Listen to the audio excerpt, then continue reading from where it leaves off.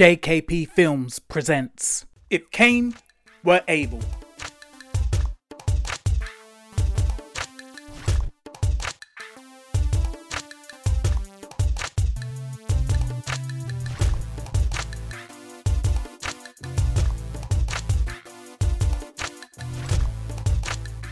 The next day, in 10 Downing Street, Kelly Shields is drinking a cup of tea while she sits around the cabinet table with her assistants / ministers. Ladies, we've got a lot on our agenda today, but before we start, has anybody got any urgent matters to discuss? Sandra Hooper looks around the table uneasily and then she looks at Kelly. Sandra opens her mouth and then closes it. Okay, the first. Kelly, I have something to report. Go ahead, Sandra. Last night we had our very first homicide since the virus struck. Mysteriously, a young mother was murdered, and the only person found around her was her baby, who was covered in blood and holding the murder weapon. I need details. Now. At the moment, we don't have a lot of information because there wasn't any clues at the scene of the crime. All we know is that the police didn't find no proof of forced entry, and before the police entered the house, all of the windows and doors were locked. This needs to be kept under wraps for the time being. The public would absolutely lose it if they found out. The word is already out. Unfortunately, the officer who found the corpse has a sister who works for the press, and she spoke to her sister who published the story before we could suppress it. That's not good enough, Sandra. As my Minister of the State, it's your responsibility to handle these things. I'm sorry, Kelly. Kelly takes a deep breath and puts on her fake weather girl smile. It's okay, Sandra. I'm sure you'll do better in the future. Has the killer been caught yet? No. As I was saying earlier, the door was locked from the inside, and there was no evidence of a break-in, so the police are a bit baffled. No one wants to believe that the child killed its own mother, but all the initial evidence seems... I'm not interested in what seems to have happened. I'm only interested in the facts. I don't want anybody jumping to conclusions or spreading rumours about this case. All information needs to be filtered through me before it goes to the press or the public. Is that understood? Sandra and every other assistant in the room nod their heads. So, how bad was the article that was printed in regards to the homicide? Pretty bad. It sowed the seed of curiosity into people's minds. Damn it! That's all we need. Meanwhile, Eve hopes at a park with her twins having a picnic.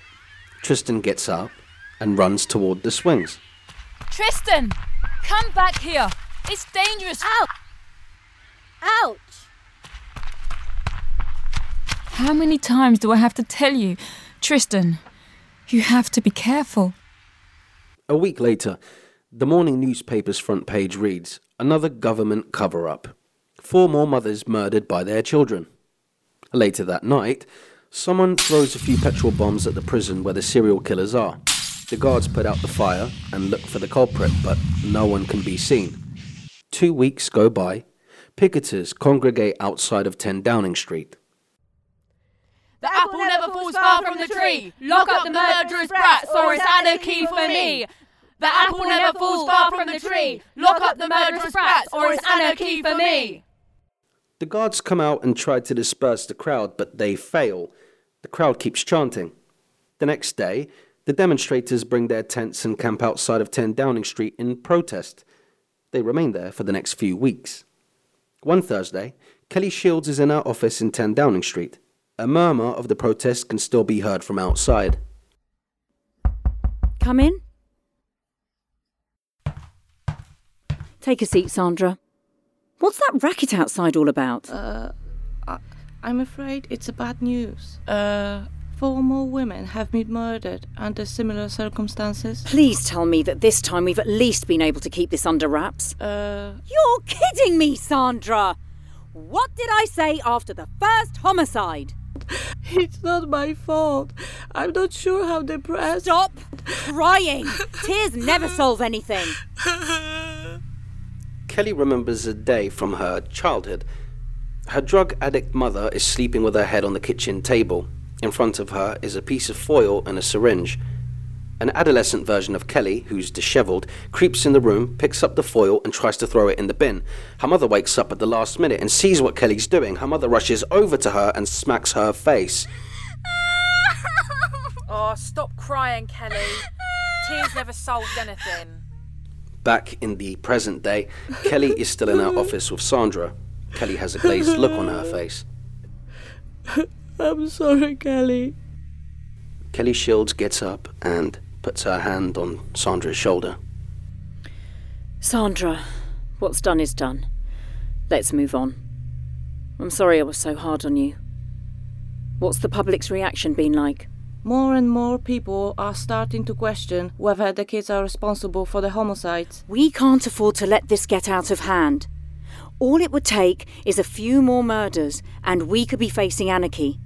We need to do something drastic. Yes, but what? We need to round up all of the children who were created from the serial killer's semen and do tests on them in order to determine whether or not they pose a threat to society. Their mothers will never stand for it. That's immaterial. That's a minor in comparison to more women being killed. A week later, in Eve's kitchen. Mum, can I go out to play? That's fine. Just make sure you're back by dinner time. Can I go too? No, I need you to help me with dinner. Paul races out of the house. That's not fair. You always allow Paul to do things, but never let me do anything. That's not true. I allow you to do lots of things. No, you don't. I hate you. Eve looks out of the kitchen window. The police are grabbing her son, Paul. She's about to rush out, but then she sees the police approaching her house. Petrified, Eve runs upstairs to Tristan's bedroom. I'm not talking to... There's no time to explain. Hide and don't come out until I say so. Why? Just do it. Tristan opens his mouth to say something else, but then he stops when he sees the steely look of defiance in his mother's eyes. She leaves the room, runs downstairs and looks out of the window. Paul and the policewomen who are holding him are nowhere to be seen.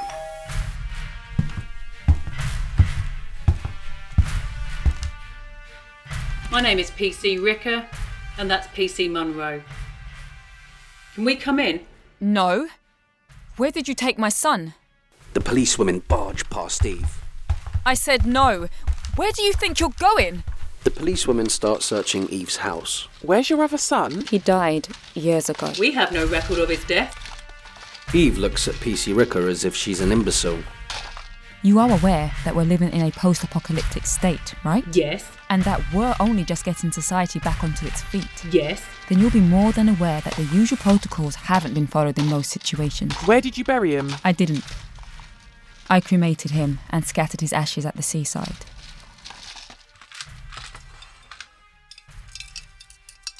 The two officers look at Eve and then at each other. They carry on searching for a while, but when they find nothing, they make their way to the front door. So, where's my son? The government has decided that all the children who were made from the serial killer's sperm should be rounded up until further notice. Why? You removed the wrong gene from the serial killer's sperm. No, I didn't. PC Ricker rushes to Eve and grabs her by the shirt. Then how do you explain all of the recent homicides? Eve shakes herself free. Correct me if I'm wrong, but I wasn't aware that you have found any irrefutable evidence that proves the children killed their mothers. No. But there's no other rational explanation. Because of you, my sister and many other mothers have had their children seized. You know what? It's not even worth me wasting my breath on you.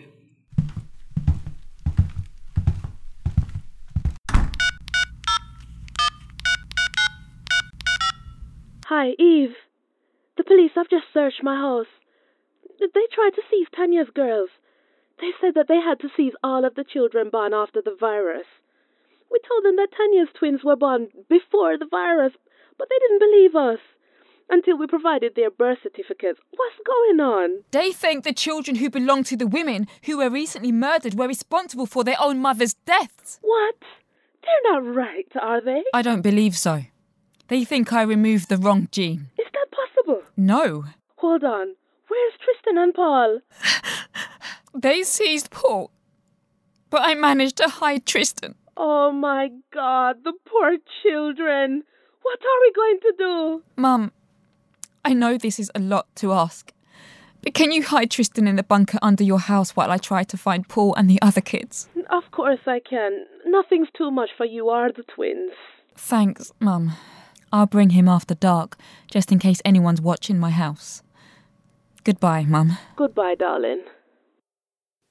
Hours later, on a converted derelict building site a stone throw away from 10 Downing Street, loads of kids are imprisoned in a large concentration camp type enclosure that is surrounded by fences and barbed wire.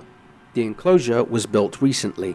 Its gates are manned by Kelly's armed personal guards. Hordes of women protest in front of 10 Downing Street demanding the release of their children until Kelly's personal guards force them to reluctantly leave with the use of force. Eve looks at the enclosure whilst walking past it. Shortly after this, she becomes furious. Paul sees his mother from afar. He looks puzzled by her presence there. A few minutes later, Eve storms into Kelly's office. Kelly's on her mobile phone. Joseph Goebbels' book, Life and Death, is on Kelly's bookshelf. Eve slams the door shut behind her and marches up to Kelly's desk. I'll call you back, Delilah. Have you got any proof that the children killed their mothers? Take a seat, Eve. I don't want to take a seat. My son and a number of other children have been taken against their will. We had to do something. Things were getting out of control. But have you got any proof? No, but we couldn't just do nothing. We seized the kids because it's the best thing for them and society. How do you work that one out? If there were any more murders, people might have lashed out against the children. The media have already published stories suggesting that the children were responsible for the murders. You need to free the kids immediately. What gives you the right to pen children up like cattle? I'm the leader of this nation, and sometimes I have to make the hard decisions that others are not willing to make. People might not always agree with my decisions, but that's a cross I have to bear. You have no right to be making any decisions at all. No one has elected you. Who are you to be criticising me? At least I bared my responsibility instead of shunning it like you. I begged you to be part of my government, but you turned me down. Maybe if you were working with us, then we would have been able to prove that the kids were not responsible for their mother's murders. But no. You were selfishly only worrying about your own family. How dare you? Look, let's stop knocking heads and cut to the chase. Are you going to work with... I would never work for a twisted establishment that would imprison young children in such an inhumane way. Then we have nothing more to talk about. Goodbye. Kelly Shields picks up her mobile phone and makes a call. Eve Hope has just left my office. I want her watched, 24/7. Before Eve Hope exits 10 Downing Street, Paul Hope is dragged out of the makeshift prison by some armed guards. He tries to resist them. One of them hits him in his head with the butt of a gun. Paul falls to his knees. They drag him to a nearby building where a lab has been assembled. A few minutes after this, Eve makes her way back to the enclosure where the kids are being kept. Paul! Paul Hope! The kids look in her direction, but none of them say anything. Paul! Two guards come and drag Eve away. She's kicking and screaming. Paul! They throw her on the floor. She looks up at them in defiance. Eve looks at the kids in the enclosure desperately. Paul! Paul! Paul! Where are you, darling? Leave now or I will shoot. Eve looks at the guard dead in the eye as if to dare the guard to shoot her. She cuts her stare, gets up, turns and walks off. Two plain-clothed guards follow her. Guard 1, who just pointed a gun at Eve, turns toward the gates of the enclosure. If any of you say a word to Paul Hope about this, I will personally kill you, and then find your mum, and I'll kill that old coot too. Most of the kids look petrified after hearing this, but a few look defiant. Machine gun bullets then ricochet on the floor near the children's feet. Some of the kids start crying. The defiance has surely been sucked out of most of them. Meanwhile, Paul Hope is strapped to an examination table in a lab. He's bleeding and has blood on the floor. Sally Shaw walks up to him with a syringe. He looks at her defiantly. After being subjected to a long list of brutal tests which resembled torture, Paul is dragged out of the laboratory building by 3 of the guards. Blood is dripping from the side of his head, but he's still trying to fight. One of the guards opens the enclosure's gate, another aims a gun at the kids inside the enclosure, and then the third guard throws Paul in. Paul falls to the ground hard. Paul looks at the guards and gives them a dirty look. Who you eyeballing, son? You better stop staring at me before I put your eyes out.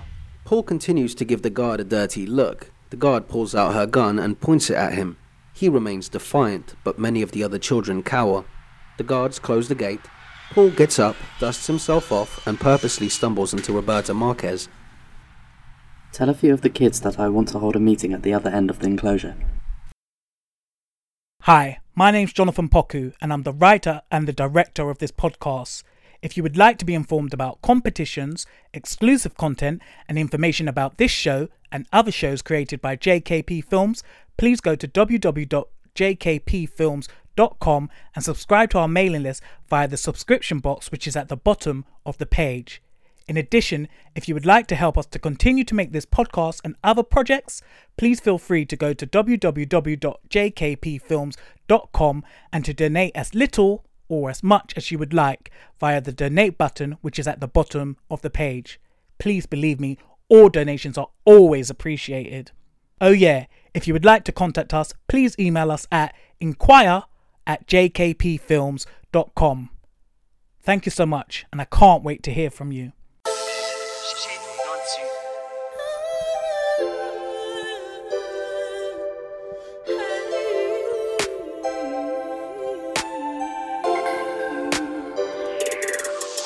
A dream is born, brewing inside of us. A dawn has come, specks turn to stardust. Too much to learn, so little time to see. To yourselves, this is your odyssey. Let the fire burn, consume all my enemies. When the smoke clears from our sight, let the quiet calm our hearts.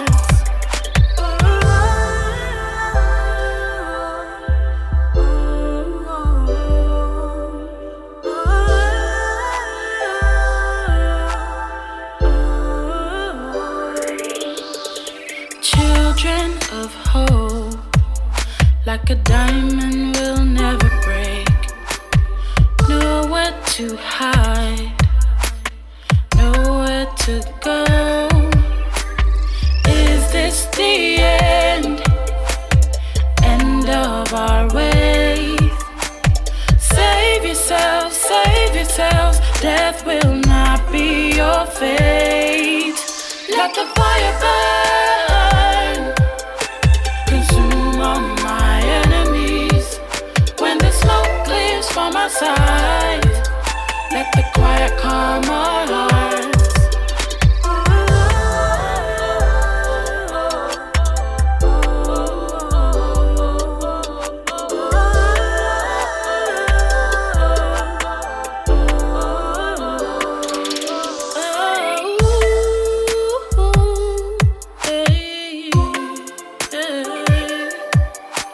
Save yourselves, don't give up on your fate.